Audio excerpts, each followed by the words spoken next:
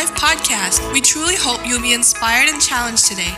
Now, let's dive into this message with the family at Pleasant Ridge.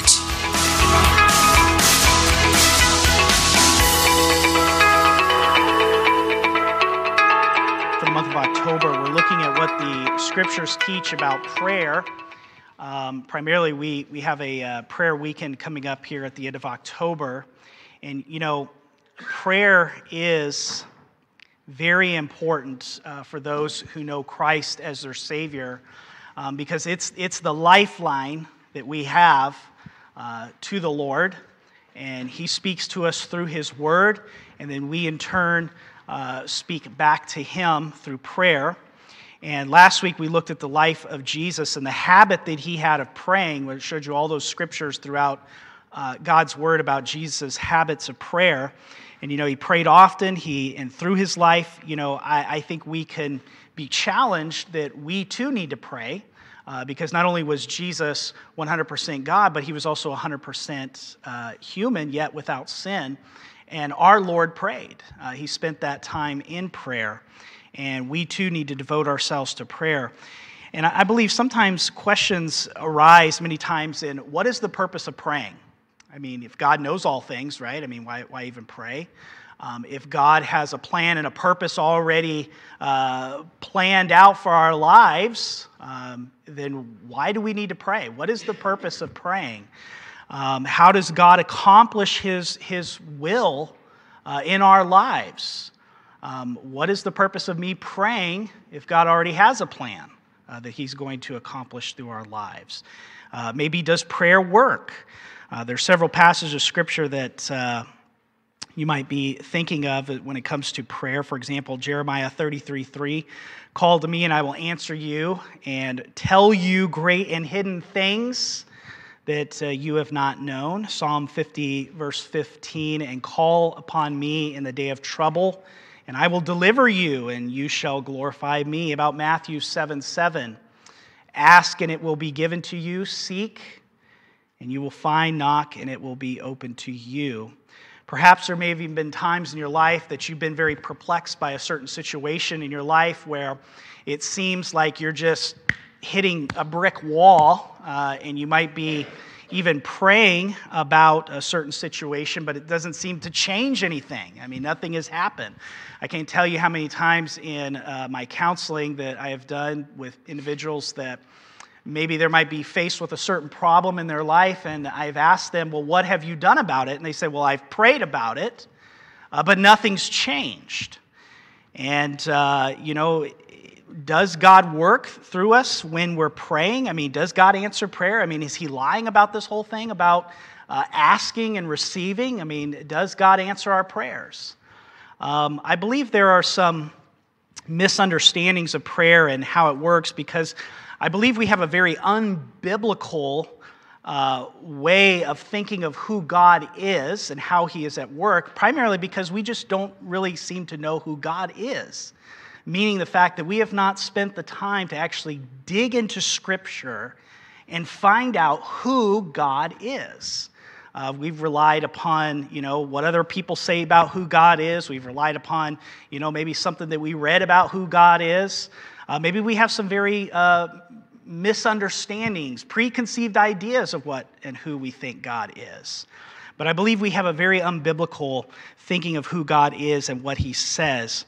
Something that you need to remember is your theology, what you know to be true about God, will always affect your philosophy of how you live out your life. Your theology, what you believe to know about God, who He says He is through His Word, will affect your philosophy, how you live out your life.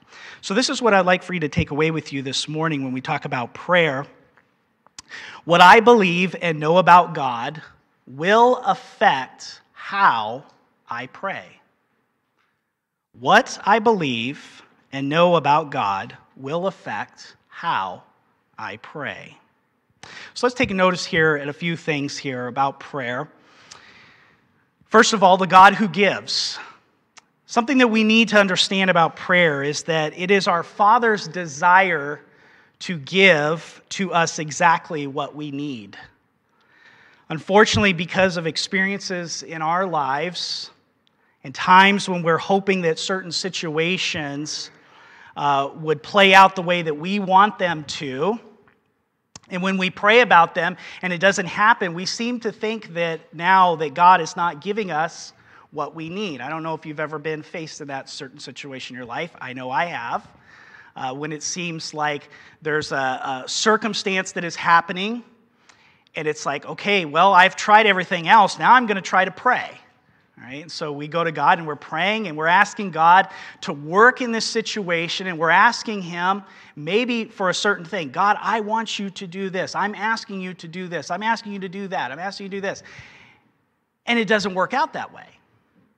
And then we begin to think that maybe God is not hearing us.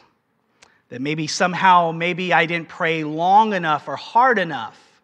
Maybe I haven't gotten God's ear to really be attentive to what I'm trying to say.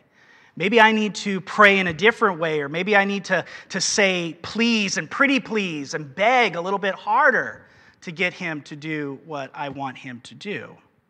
So does God answer our prayers? I don't think that is the question we should be asking. We need to understand God's character from Scripture in order to understand how God gives to us. The question that we need to ask is, what motivates God to work in our situations? Let me try to illustrate this for you. And, when we think of how people give in this life, what motivates them to give? Now, every illustration, I believe, has its limits. And I think these ways that I'm trying to illustrate this about how people give is very, very limited in exactly how God gives to us. But when we think about this world and we think about the people that live in it, how are people motivated to give? I sit on the board of directors at the Spa Women's Ministry, and they just built the spa home there for the ladies that's able to house like 20 ladies now. And one of the things that they were doing is they were looking for people to give, ways that people could give towards this organization, towards this ministry. And they worked together with the Elkhart Community Foundation, and trying to work through all those situations to try to get people to give towards this building campaign. And when we think of how people give in life, here are ways that sometimes people give. Some people give because others influence them to give. These are the people that give because the right person just so happens comes along, and they say the right things, they give all the right answers, and they basically woo them into giving. There's those types of people that are givers in the world. Secondly, some people give because they have a natural heart to give. That means that they are always maybe have this looking for people to come to them and ask for a certain thing, and they're moved by the need. And they give what they think will help in that certain situation. The third type of people that are givers is probably one of the most rarest of all. And these people give not because someone coming to them. These givers take the initiative. In other words, they look at the situations around them and look for certain needs in which they can meet. And then they take the appropriate action to doing that. Now, remember I said what we believe about who God is, our theology, will affect how we live out our life, our philosophy in life. Now, these are, like I said, very weak illustrations to describe the way our God is, but out of those three types of people that give in this world, which one do you think closely most associates with the God of the Bible? Number 3. He always takes the initiative. He's always looking for how He can work in our lives. When we think about our God, He is the God who hears and answers prayers. Our God has a great heart that yearns after His creation. Every individual, His desire is that we would turn to Him to repent of sin, to believe the gospel. He has a desire that the image that has been marred because of sin to be restored. God is the one who takes the initiative. He planned salvation. He planned that Jesus would be slain before the foundation of the world. He planned that we would be conformed to the image of his Son. Let's look at a few scriptures here that helps us understand about the God who gives. First of all, here in Romans 8:26-32, gives us this good reminder of this. Listen to what Paul writes. He says, "Likewise, the Spirit helps us in our weakness, for we do not know what to pray for as we ought. But the Spirit himself intercedes for us with groanings too deep for words. And he who searches hearts knows what is the mind of the Spirit, because the Spirit intercedes for the saints according to the will of God. And we know that for those who love God, all things work together for good, for those who are called according to his purpose. For those whom he foreknew, he also predestined to be conformed to the image of his Son, in order that he might be the firstborn among many brothers. And those whom he predestined, he also called. And those whom he called, he also justified. And those whom he justified, he also glorified. What then shall we say to these things? If God is for us, who can be against us? He who did not spare his own Son, but gave him up for us all, how will he not also with him graciously, notice this, give us all things? Think about that. I love the last part of that verse. He who did not spare his own Son, but gave him up for us all, how will he not also with him graciously give us all things? What's interesting to think about when we are dwelling on the character of God, who he is and what he has done, the fact that he takes the initiative in our lives, it places our God on a whole different level. See, I believe sometimes we have this misunderstanding of who God is, and it's the fact that, well, here's a problem, and I pray about it, and I want God to fix the problem. Okay? In other words, we're almost approaching him in a way of like a servant. Hey, I need you to fix this. Or sometimes we approach God as almost as if he's a genie. Well, if I just do what I need to do, and I rub that lamp hard enough, and poof, what do you need? I will grant you 3 wishes. What is your first? Right? No, that's not our God. Our God takes the initiative in our lives. And it says that he gives up his own Son. How would he not graciously give us all things? You see, when we remember that it is God who is good and man that is evil and warped, and the fact that it was our God who took the initiative to give to us, to seek us, to save us, and to change us for his glory. Listen again to verse 32. What shall we say to these things? If God is for us, who can be against us? He who did not spare his own Son, but gave him up for us all, how will he not also with him graciously give us all things? Jeremiah 33:3 says, "Call to me, and I will answer you, and will tell you great and hidden things that you have not known." Take a look at that verse here in Jeremiah. When we call, that means that we are turning our face towards God. When we come to God in prayer, the purpose should be turning our will towards him. See, God says here, call to me, and I will answer you, and will tell you great and hidden things that you have not known. And so when we come to God in prayer, we are turning our face towards God, and we are turning our wills toward God. Because God is the one that has planned everything, even before the foundation of the world. He's already predestined for us to be conformed to the image of his Son, Jesus Christ. And so when we look at this verse, notice what God says, I will answer. I will tell you great and hidden things that you have not known. Does that tell us about who our God is? Things that he has already planned long ago. Great things, marvelous things, things that we would have never dreamed of or thought of. When we come to God in prayer, we are longing for something. And it could be for a situation to change, the breaking of a sin cycle, God to desperately act on our behalf. But what do we see in Scripture about who God is? He is a God who speaks and knew of our difficulties and disappointments way before you were ever born. In Romans chapter number 8, we read that it is God's purpose that we would be conformed to His image of His Son.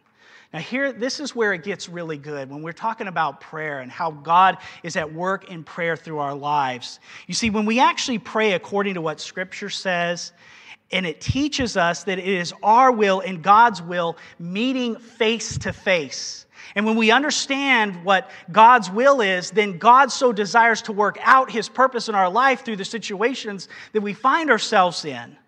When we learn about His purposes and make them our prayers, then we make them and give Him an opportunity then to work in our life. Because it's no longer what we want. It now becomes what God desires and what God wants. Because He has already planned everything. What He wants us to do, He wants there to be a change of our will to His will. That's the purpose of prayer. That we're coming to Him knowing who He is out of Scripture, knowing His character, and coming to Him and asking Him to work on His behalf in our lives through what He has already planned.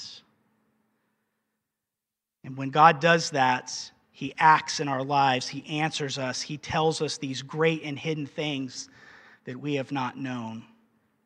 It reveals the heart of the Father who did not spare His own Son, but gave Him up and will not graciously give us all things. It reveals that to us of how good God really is. What things? What things is He going to give us? What we want? No, it is His purposes in our life. Let's chew on this a little more to really get a firm grasp on God's purpose in our life and working His will in our life through prayer. So we have the God who gives, but secondly, your will be done. When we think about our salvation and what God did through Jesus, this gives us a beautiful picture of a God who was and is actively at work already in our lives and desires really only the best for us. We'll see this in the verses that I will share with you in just a moment. But let me give you an example here to maybe kind of help us grasp this. Suppose I wanted something very much and I really thought that I needed it, and I go to God and ask for it. Now let's say that God knows what I want. And after several times, prayer after prayer, I plead, I beg, and finally, God then is impressed by my continual asking and sees that I really do need that thing that I'm asking for, and then He gives it to me. Now, is that not a loving God that listens and finally gives in? One of the things that I've been doing here recently is there's a honey store that is just, let's see, you go down 13, and I can't remember the other cross street there, but there's a honey store. It's an Amish store there, and they have all this honey stuff and all kinds of good stuff. Well, they sell these honey sticks there, and I think they're like $5 for $1.50 or something like that. So we've gone there a few times, and Evelyn has gotten some of these honey sticks. Well, occasionally when I'm in town here in Middlebury, I'll swing by down there in the honey store, and I'll stock up on some honey sticks. And so one of these things that I've done recently with Evelyn, just to kind of, I'm a father and I want to give her good gifts, I want to spoil her, right? We're fathers, we do that, right? And so here I am, she's standing there, and I'll go up to her and say, "What's that in your ear?" Huh? Right? And then I pull the honey stick out of her ear, right? And she thinks that, boy, that's so wonderful and neat, and she eats the honey stick. Well, now she's become in this habit where she comes up to me every day and says, Dad, can you check and see if there's something in my ear? Well, I don't have any honey sticks. So what do I tell her? Nope, there's nothing in your ear. So then I got to go and get some more honey sticks, right? And so when I think about that, she comes up to me and she's asking for this because she thinks, this is what I really need. I mean, this is good. Now, me as a father, should I always be going and buying her honey sticks every single time? No, because I know what's best for her, okay? And so I try to treat it as a treat, as something special. Now, I want you to get the picture here because this is something that I think that will really help us understand this. When we remember and we think about who God is and what he says in Scripture, remember it is God who desires to conform us to his image, to the image of his Son.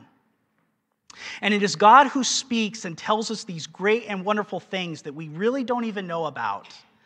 Because it is God who causes all things to work together for good to them that love God, who are called according to his purpose.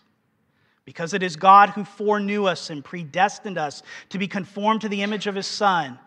That means that God has his best interest in mind for my life and for your life. God is constantly thinking about me. Jesus is praying for me. The Spirit is interceding for us, as we read there in Romans 8, with groanings too deep for words. And it searches the mind of God so that we would pray according to his will for our lives. It says that he who searches hearts knows what is the mind of the Spirit, because the Spirit intercedes for the saints according to the will of God. So many times we think that God is holding out on us because we do not get what we are praying for. But because our Father's love for us, he doesn't give us what we think we should be getting.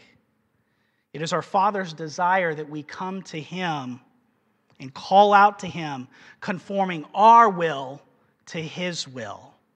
And when we see exactly what we need according to his purpose and ask for it, God then begins to work and to move in our lives. And is that not a more loving God? One that doesn't give us what we think we want, but actually gives us what we need in our life? Because he knows the plan, he knows the purposes. We took a little day trip just on Friday down to Fort Wayne.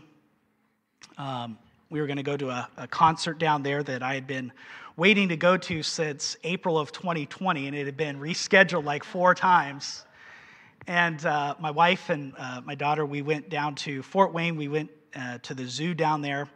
But before we went, I told Evelyn that if she would go and pick up all the walnuts, this was like weeks ago, that she'd get paid. So she filled up the buckets full of walnuts, right? That's one of the great things of having children, right?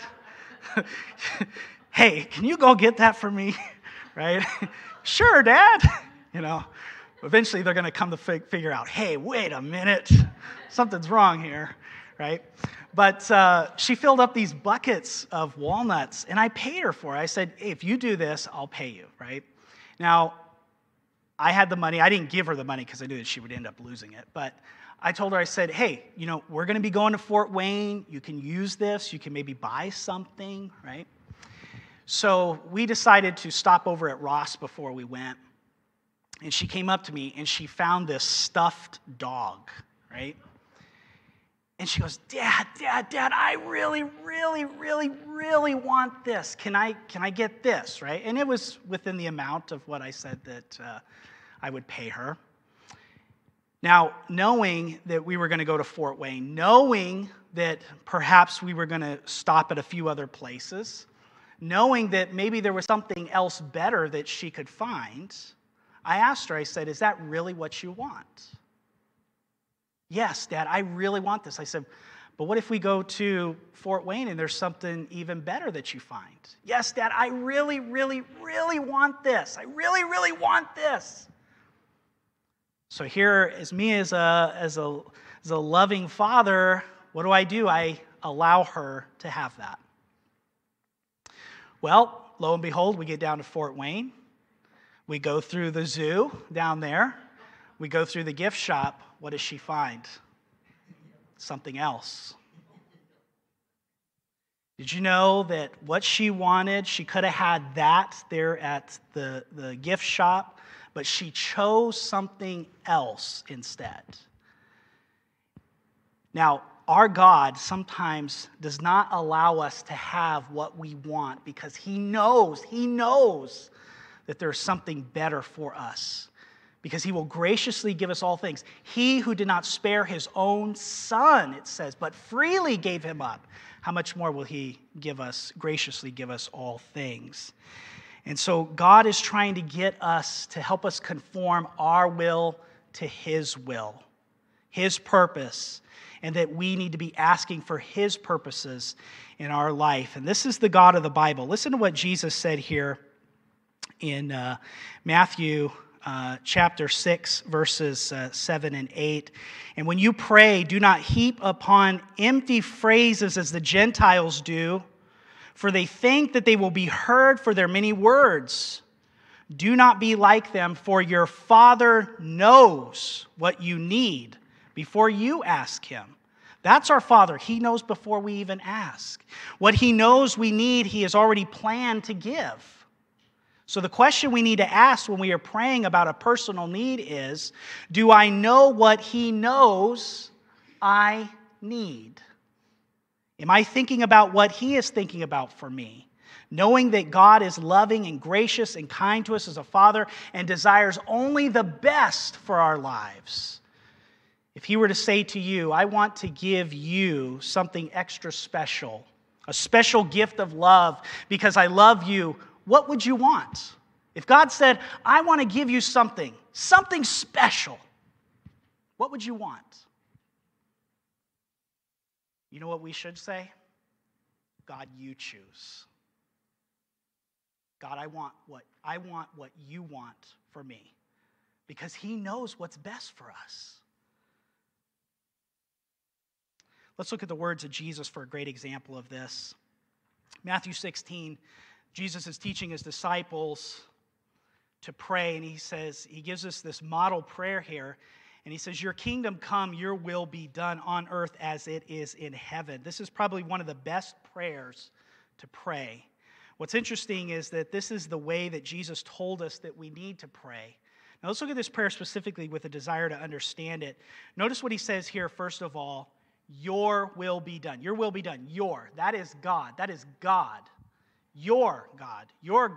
Everything that God is. He is all wise, all knowing. He is strong. He is mighty. He's gracious. He's full of truth. He is light. He is good. He's pure. He's holy. He is our righteous judge. Not only is He loving, but the Bible tells us that He is love. It's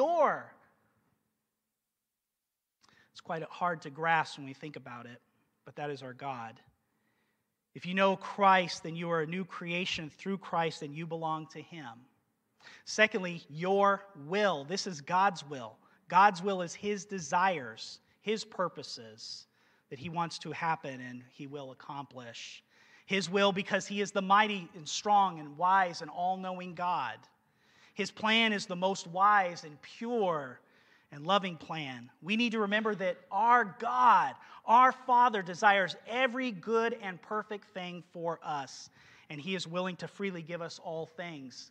James chapter 1, verse 17 says, every good and perfect gift is from above, coming down from the Father of the heavenly lights, who does not change like shifting shadows. You see, God is at work planning and executing every good and perfect gift for us. What we may think as being the best, God has something far greater and far better for our lives. He is always at work, working out the best thing for us in every circumstance.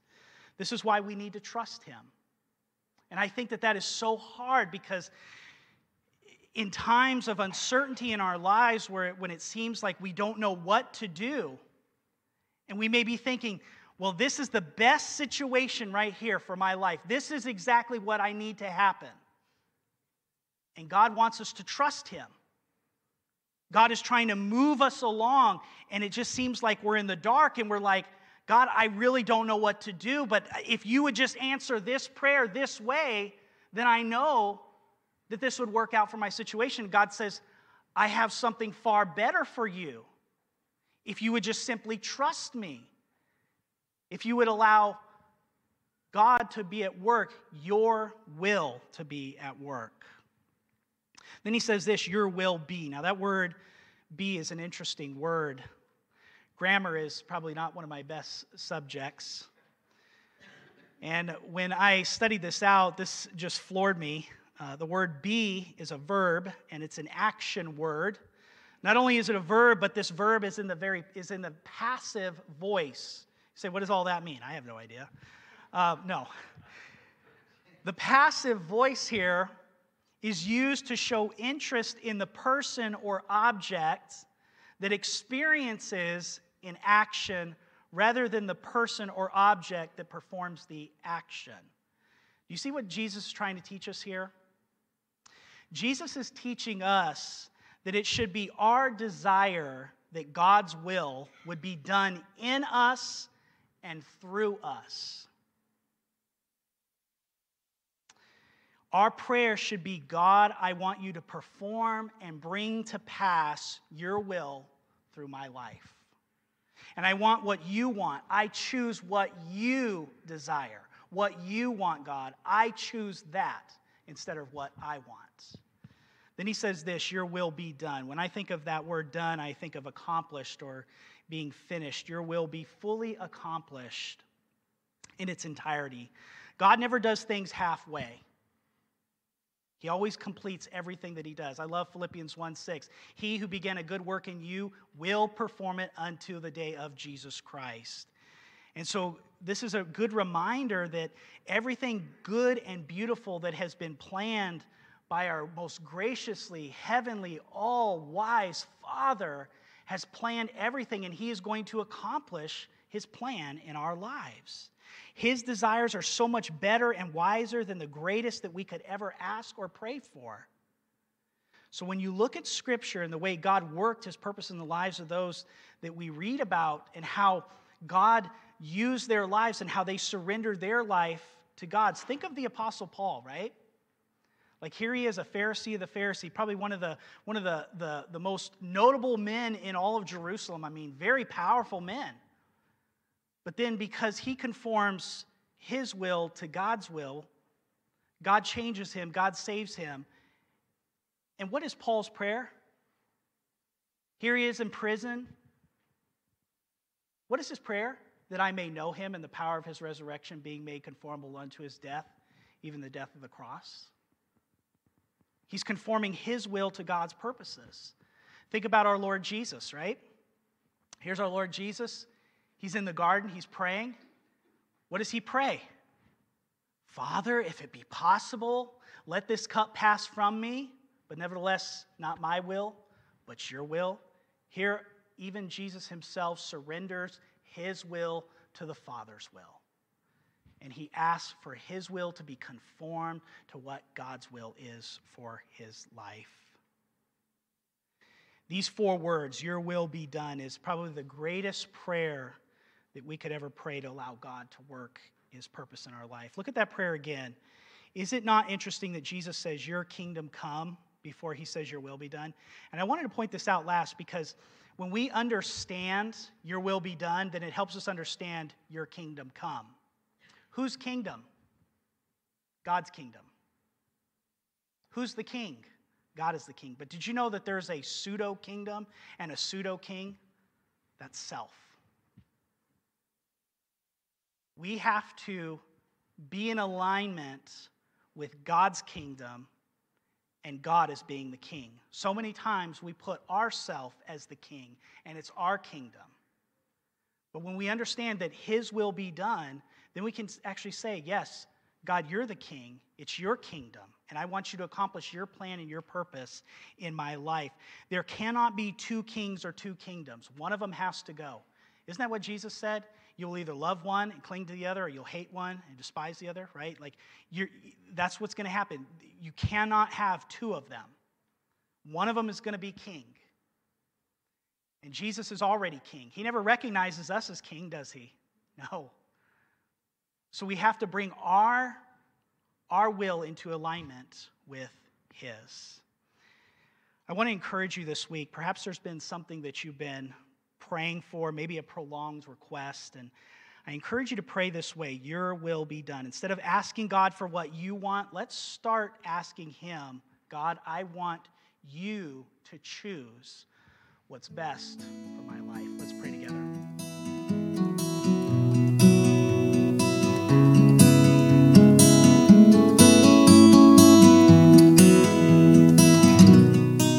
If you're interested in more information about our church or knowing the peace that Jesus gives, visit our website at lifeattheridge.church.